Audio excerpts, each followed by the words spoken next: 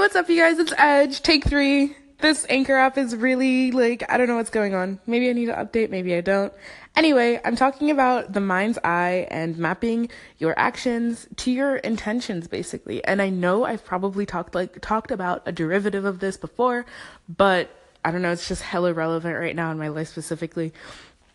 So, I was talking about how, if in your mind's eye, you see yourself as this ultra fit, going on a run every day, every morning, and enjoying it, and giving off your Angela Simmons vibes.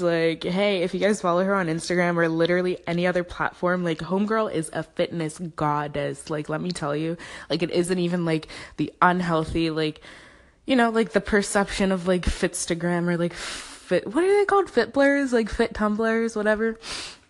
But she's incredible, she's amazing. So in your mind's eye, you may see yourself like that, like me. And first let me say that I've been doing yoga since 9th grade, 10th grade, on and off, obviously, because hello, what do I, am I a yogi? Am I no, I'm really not. I just do yoga to kind of relax and to kind of I don't know, stretch and things like that. So yeah, I've been recently I started kind of being more serious. I go to the gym sporadically like anyone else does, but this summer I actually started going religiously, kind of. And I use that word really lightly because a lot of people are very iffy about it. But I started going religiously and not only doing cardio but lifting. I have managed to stay out of the weight section in my gym for at least since I joined the gym 5 years ago, in high school. I have managed to completely block out that section of the gym, right? And this year I was okay, you know what, a friend was why don't you just try, you can't just do cardio all the time, you can't just do spin class and stair climber all the time and Zumba and stuff like that. And I was okay. And she's you can't just do the sit down machines either, you really need to work your muscles in the actual weight section. So I started doing that, and let me tell you, it's literally changed my life. I hate cardio. Who else hates cardio? I hate cardio. I cannot be in a stationary position moving the same way for 45 minutes to 60 minutes. It is a death by cardio, literally. It's horrible. But I can do it for 10 minutes. That I can do. I can do it for 15 minutes. That I can do. Even 20 if we're listening to something really great. But yeah, I started lifting and things like that. And I've always kind of had how do I put this? I've always had really strong legs just in general, just based off of the sports I played and the yoga and the that whole squatting craze, the phase that everyone has in high school. Yeah, I just have really strong legs. So I was whatever. So lifting has really changed my perception. I have really strong legs, but I don't have strong arms or upper body. This is jelly. I'm trying to do a handstand. I can't do it. So it's just really changed my perspective on everything. And it's a constant improvement. Today, I was doing last week I was doing 15s. This week I'm doing 20s.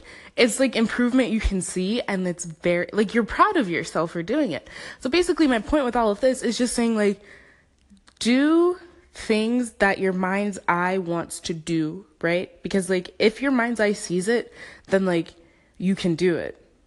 I know I'm saying it it's something so prolific and so unheard of, but it's honest and it's true.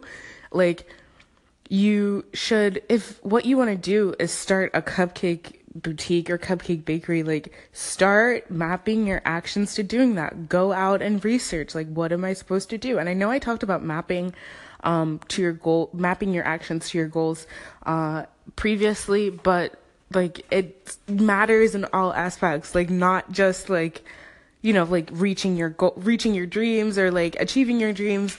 It matters in day-to-day life. If you want to get an A in a class, forget the A, literally forget the A. Just all your actions have to map to, okay, this is quality work, this is quality work, this is quality work.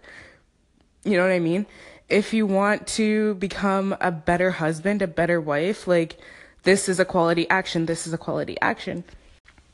quality actions. If you want to be a better friend, like, again, quality actions, quality actions, quality actions. If you want to get noticed by your supervisor, your boss, like, the actions that map, don't even worry about it. Another thing is, like, in all things that you're trying to, when you're trying to like move forward, is worrying about process. Like, the middle is God's work, like, or whatever you believe in. The middle is not your work. The middle is the time for you to literally just act and act and act and act. And if things don't work out, they're not working out because you're going left instead of right. And like, whatever you thought you were doing is probably not even close to what you're supposed to be doing. So like, it's like a gentle nudge, like, go over here, like, you're supposed to be doing this, like, now start mapping that way. And if it doesn't work out there, like, you're mapping another way. Like, do not worry about the middle. Worry about, are my actions mapping to the goal I see in my mind? You know what I mean?